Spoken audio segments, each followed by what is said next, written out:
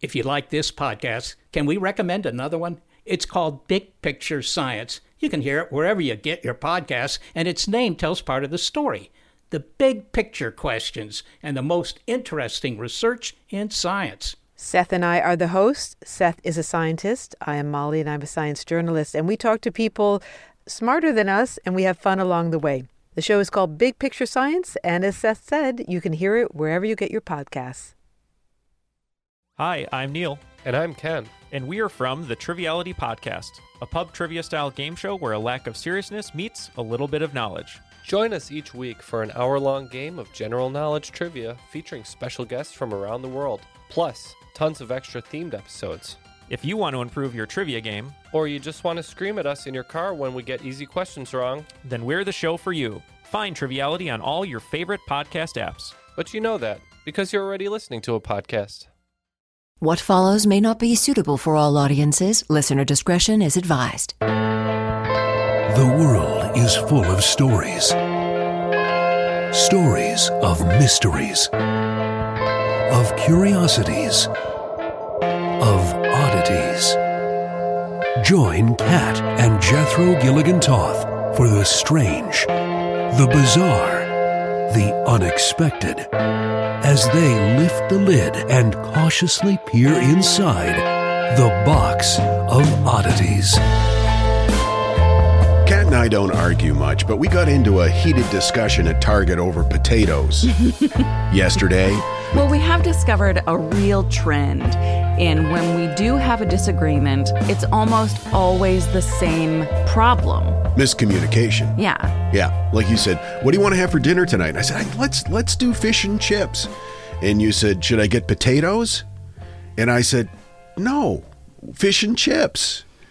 And you were like, well, chips are French fries and they're made of potatoes. Do you not know what French fries are made of? So we had this heated discussion at Target about what French fries were made from. And people were staring at us. No, they weren't. Well, one little old lady was. She was actually looking at the fine cheese selection at Target, and she was trying not to be noticed, but she was kind of giving us the sideway glance. Oh, okay. You think she was subtly eavesdropping? Oh, yeah, not even that subtly. But you'll be glad to know we worked it out. Yeah. And that the disconnect was we often have fish with, not real fish, but, vegan fish with mashed potatoes. Right, that's your thing. Yeah, right. That you like and so fish and mashed potatoes. Right, so I just said fish and chips, and you said, should we get potatoes? And I immediately thought you meant to make mashed potatoes, and so I thought you hadn't heard me say chips, and I said chips, and you thought that I didn't know what chips were made from. Yeah, it's interesting. Our last three arguments have literally been about the word potato, table, and apartment. Yeah. Yeah. Right. Yeah. Welcome to our life. Why are you looking at me like that? Why aren't you listening to me? So what do you got for me today, my love?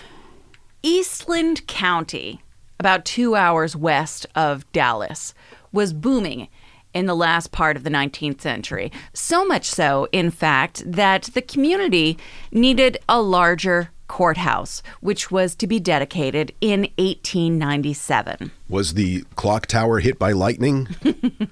The town had a ceremony kicking off the construction that included the creation of a time capsule. No. So much fun, right?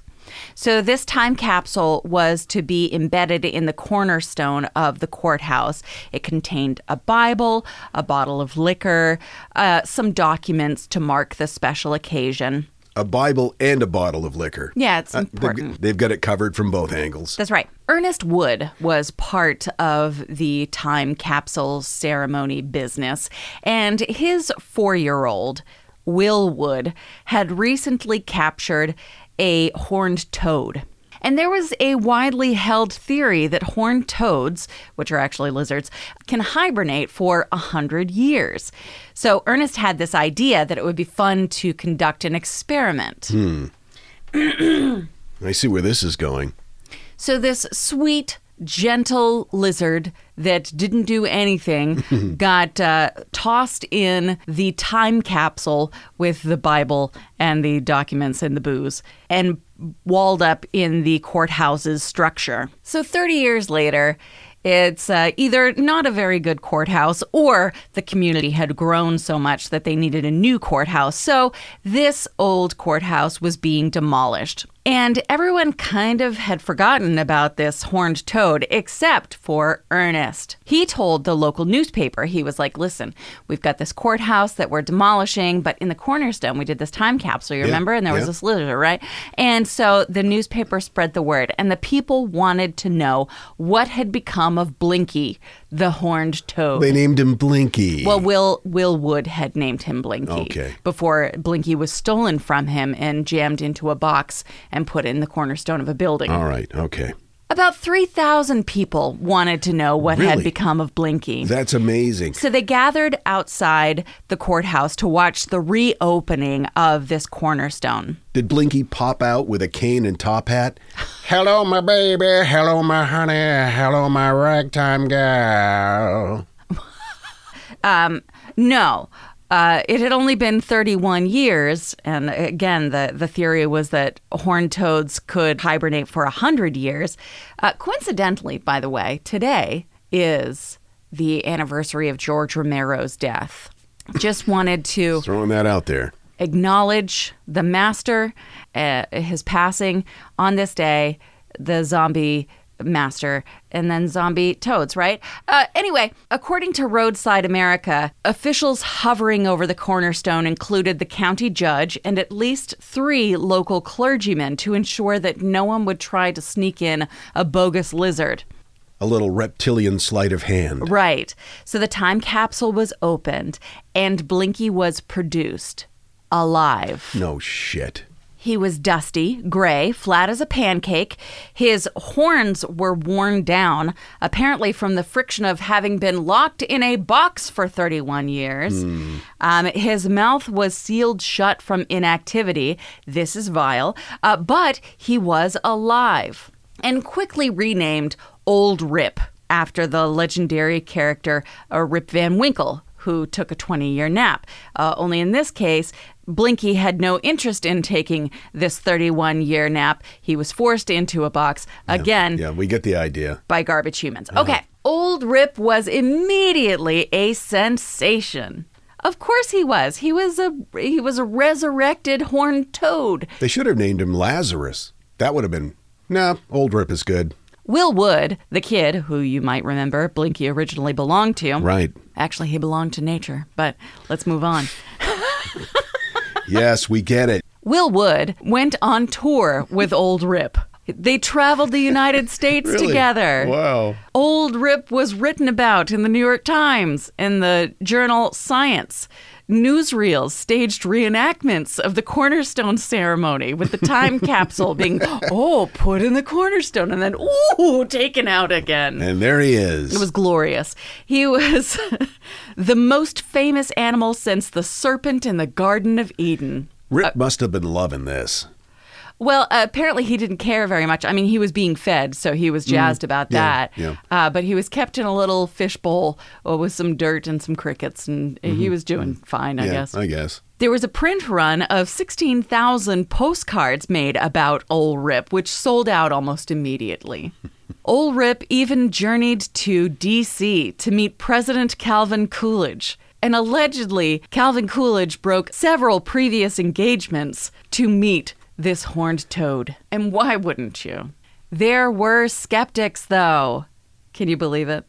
In Dothan, Alabama, officials there sealed a hapless horned toad into a box and buried it for 6 months. And that toad didn't live. So they said that was proof that Old Rip was a fake, which is just silly. Because, I mean, maybe there was something wrong with that lizard. Who knows? And he didn't have whiskey, so... That's right. Eastland countered that Old Rip had been entombed above ground. So, I mean, that wasn't the same. They buried their lizard dummies. Also, they said, where were we going to find one of these lizards in February to fake this situation? Like, you going to find a lizard? Go ahead. Try to find a lizard in February. Someone offered $1,000 if someone could find a lizard in February. They were very dedicated to Old Rip. They were serious about this. Will Wood credited Rip's survival to the Bible that had been placed in the cornerstone rather than the whiskey. No, I'm going with the whiskey on that one. Sadly, only 11 months after Rip's miraculous unveiling, he passed away. It's said he had contracted pneumonia. Did they call in a team of vets? Because obviously Rip's become a cottage industry at this point. I think once he had passed, it was kind of the end of this. They didn't know he was sick. I don't think so. He just died. But he was so important to the community by the time that he died that he was embalmed and placed in a velvet-lined casket. Aw. He was placed on display in the lobby of the new Eastland County Courthouse rather than buried within it. In 1973, though, you think Rip's story's over? It's not. Old Rip's body was stolen. Yes.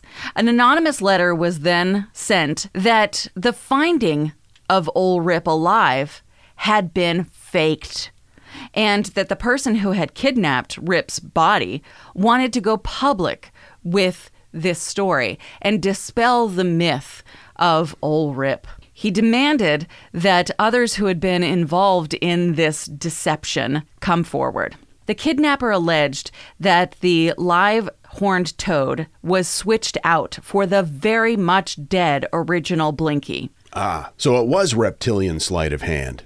When none of the other co-conspirators came forward, I guess the kidnapper kind of was like, all right, well, whatever. And he sent another message and was like, well, you can get Old Rip on the football field, I guess. Out on the so field, he just left him, which I think is kind of funny. Like, he had so much respect for this figure of their community that he was like, all right, well, you can at least have him back. That's fine. The coffin was found and returned to the courthouse, though there is speculation that the coffin was returned. But once again, there had been a reptilian switcheroo. Did he wake up? No. Oh. There was no waking up, but they thought that the embalmed body of the lizard looked fresher than the original embalmed body of the lizard. There was a lot of inspection. I see. It's thought that the real lizard is being held in a private collection somewhere. Anyway, so he was returned to his stately resting place where he could continue to mingle with the elite. In 1962, when John Connolly, also of Texas, by the way, campaigned for governor, he went to go visit Old Rip. It was a great photo op. People were very excited about it. And he lifted him up out of his coffin by a hind leg, which promptly snapped off. Oh, no. People were very upset. But they tried to pretend it didn't happen and just jammed him back together. Right. And they were like, oh, everything's fine. Don't worry about it. And they got their revenge years later when they said, here, you can have the front seat. Oh, jeez. Okay. Moving right along. Too soon? Today, visitors to Eastland, Texas courthouse can still see Rip on permanent display with a wounded leg. Wow. Yes. According to Atlas Obscura, the courthouse is open weekdays from 8 to 5. There's also a large sculpture nearby of Old Rip, which tells the story of the horned toad who refused to die, except for when he did. Yeah. Which actually looks pretty incredible, and I kind of want to go see it. And it's widely thought that the famous Warner Brothers animator Chuck Jones modeled his singing, dancing cartoon frog, Michael J. Frog, after the story of Old Rip. I think it's Michigan J. Frog. Is it? Yeah, I think it is. Maybe I mistranscribed. I remember that cartoon, that Bugs Bunny cartoon, and they tore a building down, and he was inside a time capsule in the Cornerstone. Well, I think I'd like to watch that. Okay, let's do that. And also, my apologies, Michigan. And now, that thing in the middle. Recently, a Swedish couple named their newborn child, and bear with me while I spell it, BRFXXCCXXMNPCCCCLLLMNN PRXVCLMNCKSSQLBB111116. His name is pronounced Albin. The Box of Oddities. Celebrity voice impersonated. I've got to tell you, the longer we've had our Aura frame, the more I love it. I have kids, and they live about 3,000 miles away, and my daughter is expecting a child, and she has been sending me updates on her baby bump through the Aura frame. And since I can't be there to experience it with her, it's the next best thing. And speaking of mothers, if you're looking for the perfect gift to celebrate your mom in your life, Aura frames are beautiful Wi-Fi connected digital picture frames. It allows you to share and display unlimited photos. It's super easy to upload and super easy to share photos with the Aura app. And here's the thing, if you're giving Aura as a gift, you can even personalize the frame with preloaded photos and memories. We love Aura frames, and living so far away from family, thanks to Aura, it's the next best thing. It's like almost being there. And right now, Aura has a great deal for Mother's Day. Box of Oddities freaks can save on the perfect gift by visiting auraframes.com to get $30 off, plus free shipping on their best-selling frame. That's AURAFrames.com. Use code oddities at checkout to save. That's AURAFrames.com and use code oddities at checkout, and you will save. Thanks, Aura Frames, for bringing my family a little bit closer. This message is sponsored by Greenlight. You know, as your kids get older, there are some things about parenting that gets easier. I remember once hearing my sister tell my little niece, "If you put your pants on, I'll give you some Fresca." And when kids can start to reason that they get something if they do something right, it's a lot easier to manage them. Having that conversation about money with your kids, that's not the easiest thing in the world. Fact is, kids won't really know how to manage their money until they're actually in charge of it, and that's where Greenlight can help. Greenlight is a debit card and money app made just for families. Parents can send money to their kids and keep an eye on the kids' spending and savings, while kids and teens build money confidence and lifelong financial literacy skills. Your kids will learn how to save, invest, and spend wisely thanks to the games that teach kids skills in a fun, accessible way. When I was a kid, I had expected chores, and then I had bonus chores. And bonus chores were where I earned money. And so if you're thinking like, hey, my kid should be doing stuff around the house, yeah, no, you're not wrong. But maybe there's extra ways that they can learn how to be a successful financial money person. What was one of the bonus chores that you had to do? Rub my mom's feet. And what did that pay? I don't know, like a quarter or something. Millions of parents and kids are learning about money on Greenlight. It's the easy, convenient way for parents to raise financially smart kids and families to navigate their life together. Sign up for Greenlight today and get your first month free when you go to greenlight.com/oddities. That's greenlight.com/oddities to try Greenlight for free. Greenlight.com/oddities. Want to learn how you can make smarter decisions with your money? Well, I've got the podcast for you. I'm Sean Piles, and I host NerdWallet's Smart Money Podcast. On our show, we help listeners like you make the most of your finances. I sit down with NerdWallet's team of nerds, personal finance experts in credit cards, banking, investing, and more. We answer your real-world money questions and break down the latest personal finance news. The nerds will give you the clarity you need by cutting through the clutter and misinformation in today's world of personal finance. We don't promote get-rich-quick schemes or hype unrealistic side hustles. Instead, we offer practical knowledge that you can apply in your everyday life. You'll learn about strategies to help you build your wealth, invest wisely, shop for financial products, and plan for major life events. And you'll walk away with the confidence you need to ensure that your money is always working as hard as you are. So turn to the nerds to answer your real-world money questions and get insights that can help you make the smartest financial decisions for your life. Listen to NerdWallet's Smart Money Podcast wherever you get your podcasts. The Box of Oddities with Kat and Jethro Gilligan Toth. He sent us an email. Cat and Jethro, well, here goes. I generally listen to you guys at my desk or in my car. Today, I listened in the shower. I'm behind, so I'm listening to the episode from March. You know, the one about the history of vibrators? Yeah, that one. Had to turn the volume down so the littles couldn't hear. I exit the shower, get dressed, and head to my home office to start my workday. I'm in the middle of conducting a Zoom call when my husband's standing in the door looking panicked. I quick turn off the camera, but my mic is still on. He lifts my headset and tries to whisper in my ear without what he's saying getting into the mic. I shoo him away and tell my team that I have to go on mute for a moment. Now I'm muted, and my husband's still whispering, and I'm like, what? He motions to me to follow him into the bedroom. He whispers, your nightstand is vibrating. And by golly, it was. I open the drawer, and both my vibrators are on full blast. I couldn't hear it because I had my headset on. My husband didn't turn them off himself because our son was following him around. He didn't want to expose him to the devices. So whatever remote control power you have over my sex toys in our house, please wait until I'm not conducting a Zoom call next time. That's fair. I have so many weekly boo effect experiences, but this one was by far the funniest. Thanks a mil. Signed E. Yeah, people don't understand that we can affect sex toy devices telekinetically. Absolutely not. I wouldn't want that kind of power. You'd never leave your house. But you'd always be smiling. You're welcome. Would you tell me a tale, please?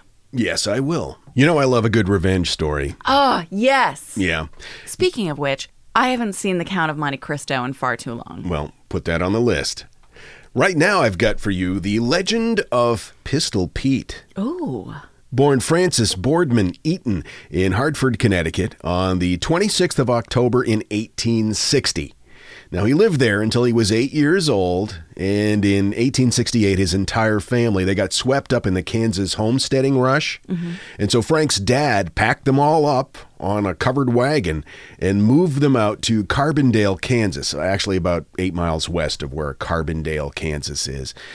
They decided to build their house on the site of an old hotel. That had been located alongside the trail left by Quantrill's raiders. They fought pro-Confederate partisan guerrillas known as the Bushwhackers. They fought in the American Civil War. Which reminds me, I can't wait to go back to St. Thomas. To get a bushwhacker. Yeah. Yeah. Maybe we can do that when we watch Count of Monte Cristo. One of the most famous members was Jesse James of this particular group of raiders. Okay. This was a wild and lawless country in those days. So they build their house. And one night, not long after they had finished constructing it, they heard gunfire and yelling coming from the front of the house. And Frank's father went out to see what was going on. He grabbed his gun, and he stood there, confronting a band of outlaws that were known as the Regulators. Mount up. They were there rustling cattle and robbing from just about any place that they felt they could get away with, and they were trying to rob Frank's family's house. Frank's father was having none of it. He stood there on the porch and he raised his rifle, demanded the outlaws get off the property. It was 5 against 1. Not very good odds for Frank's dad. And Frank, through the window, watched his father gunned down by 5 men on that moonlit night. Now, their neighbor, whose name was Mose Beeman, loved the names in the 19th century. Mose came to help the family, and he told young Frank, quote, "My boy, may an old man's curse rest upon you if you do not avenge your father's death." Beam then gave Frank his very first gun at 8 years of age. It was an old Navy revolver with an 8-inch barrel. Beeman then taught young Frank how to mold and make his own bullets, and Frank became obsessed with learning how to shoot. He spent all of his time target practicing and learning different ways and techniques, so he could learn to shoot better than anyone. He wanted to be the best. He wanted to avenge his father's death, track down those 5 guys who had gunned his dad down in cold blood. Soon, he became so proficient at shooting that he didn't even have to aim. He would just what they call point fire. It said he could shoot the head off a rattlesnake with either hand by simply point firing. Wow. In 1876, Frank's mother and 2 sisters moved to Indian Territory near the present site of Bartlesville. Nearby was Fort Gibson. Now, Frank was 15, at this time, and he wandered into Fort Gibson to see if he could pick up any shooting tips. He wanted to see if members of the cavalry could teach him how to shoot better. Okay. So they decided to hold a competition, and he outshot every soldier in the cavalry.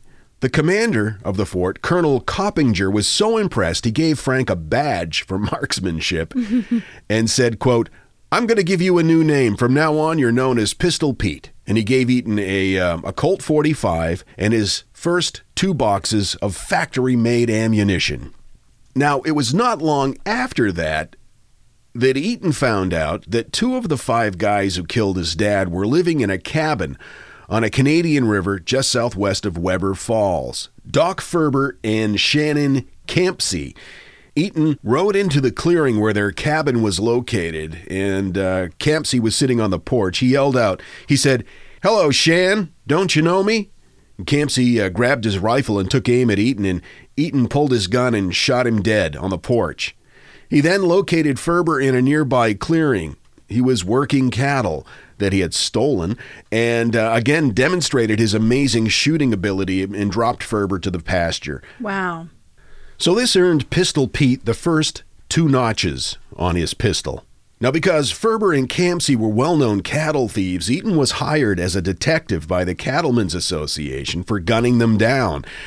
Within 3 months, he had set off to find John Ferber, who had helped his brother and Campsey steal and sell cattle in the Missouri Territory. As fate would have it, the night before Eaton arrived, Ferber was killed in a card game, so Eaton attended the funeral just to make sure he was dead. And at the funeral, he learned that 2 more of the group that killed his father had a small ranch in the Ozarks, so he set out to find them. When he got there, he challenged them both to a duel, and he killed them both, only feet apart. Now, there was only one surviving member of the Regulators who had killed Pistol Pete's dad, Wiley Campsey. In 1885, Eaton was serving as a deputy U.S. Marshal under Isaac Parker, the hanging judge. And during this time, he added 6 more notches to his pistol in the line of duty. In 1887, while tracking cattle thieves, he learned that Wiley Campsey was tending bar in Albuquerque, New Mexico. So he got a hold of his friend Pat Garrett, and they went out to find him. When they arrived, Campsey was tending bar with 2 of his gunmen, and Eaton ordered Campsey to, quote, "Fill your hand, you son of a bitch," and then shot him twice through the heart before Campsey could even reach the rifle under his bar. His 2 gunmen, however, were able to wound Eaton. They shot him in the leg and in the left arm, and Pat Garrett helped him out of the saloon and got him out of town and tended to his wounds, and he completely recovered. By the age of 27, Frank Eaton had avenged his father's murder by tracking down and killing all 5 men who were responsible. In 1889, he purchased a claim west of Perkins. He married in 1890. He had 2 daughters. His wife died in 1902, leaving Frank a widower with 2 small daughters. He remarried in 1903. How did his wife die? God knows, it could have been anything. Like pneumonia. Yeah. Trying to avenge his wife's death from pneumonia. Pew, pew, I'm going to get you fluid in the lungs. Pew, pew, pew. So he remarries in 1903 to a woman named Anna, and together they had 8 more children. Oh. Yeah, he owned a blacksmith shop. He was well known for his legendary antics. He was a bit of a local legend. One of the local children recalled later watching in fascination as Eaton would walk barefoot on the steaming hot boiler of a steam engine. And he would also pick up hot pieces of metal in his shop with his toes. Oh. Now, his daughter Elizabeth explained that her father had suffered from frostbite, and he had no feeling in his feet, so this is how he could do that. No. Now, he always wore a cowboy hat, a vest, blue jeans, frontier boots. He had a big bushy mustache and long braided hair. He had the look. It sounds like he had the look. For years, Sassy bitch. He entertained the youngsters. They would come out to his house, and he'd sit on the porch, and he'd spin yarns about the old days, and he'd show them his lightning-quick draw. In 1923, students from Oklahoma A&M College, which is now Oklahoma State, saw Pistol Pete in a parade and thought he'd make a great mascot for the school, so they asked him to pose for an artist. Eaton agreed, and he became the original cowboy for Oklahoma State University. In 1950 to 56, he wrote a weekly column for the newspaper. It was called Pistol Pete Says, and there were stories of his philosophy on life, recollections from his frontier days, and just humorous anecdotes. He was quite a colorful guy. In 1952, he wrote his autobiography. The Chicago Tribune called the book an exciting, genuine bit of Americana. He was making TV appearances in his later years and even lectured at the University of Oklahoma's history class. And during one of the lectures, he accidentally fired his gun in the student union while demonstrating his quick draw. And they actually have a plaque next to the hole in the wall in the student union.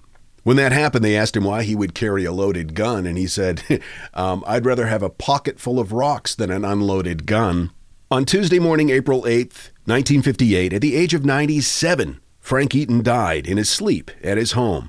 About 1,000 people showed up for the funeral, and the Reverend A.G. McGowan, a longtime friend of Eaton, said of him at the funeral, quote, "He had a tough exterior, but he was kind and tender-hearted.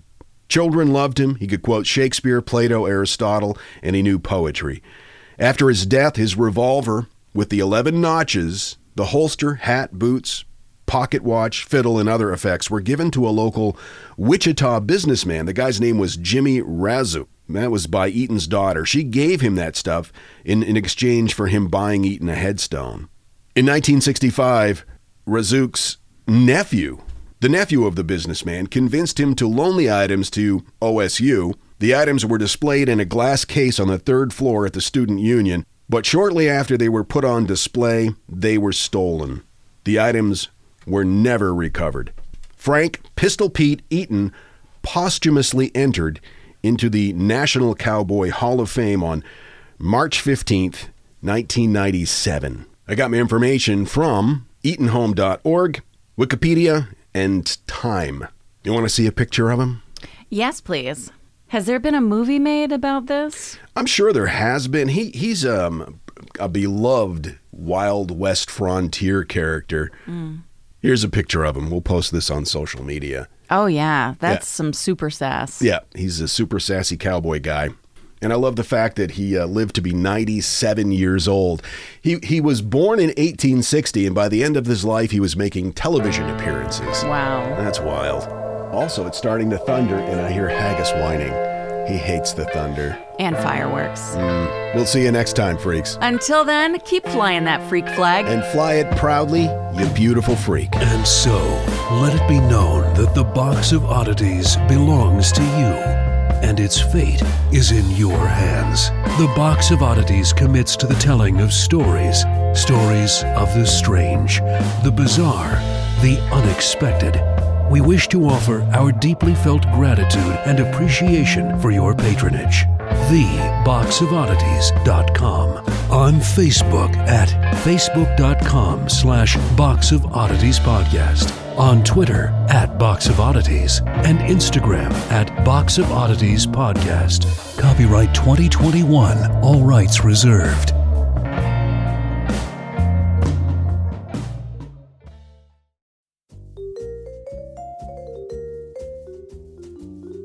Do you love history but hate when it's stuffy and boring? Well, look no further and join me, Katie Charlwood, your friendly neighbourhood social scientist and reader of books, as I delve into unsolved historical mysteries, murders by gaslight, and of course, women who have been misrepresented through all time. On Who Did What Now, the history podcast that's not your history class. Listen wherever you get your podcasts. Hello everyone, Takuya here. And I'm Gabby. And we are the hosts of History of Everything, a podcast which you can probably guess by the name is, well, it's about everything. Do you want to know why people thought potatoes were evil and would give you syphilis? Are you curious about all the stories of the terrible and stupid ways that people have kicked the bucket over the years? Do you want to hear tales about all of the different badasses of history and the lives that they had brought to life? Well, if so, then look no further. History of Everything is just the right podcast for you. It's available on Spotify, Pandora, and anywhere else that you get your podcast from. Join us for some fun and just see how weird and wacky history can be.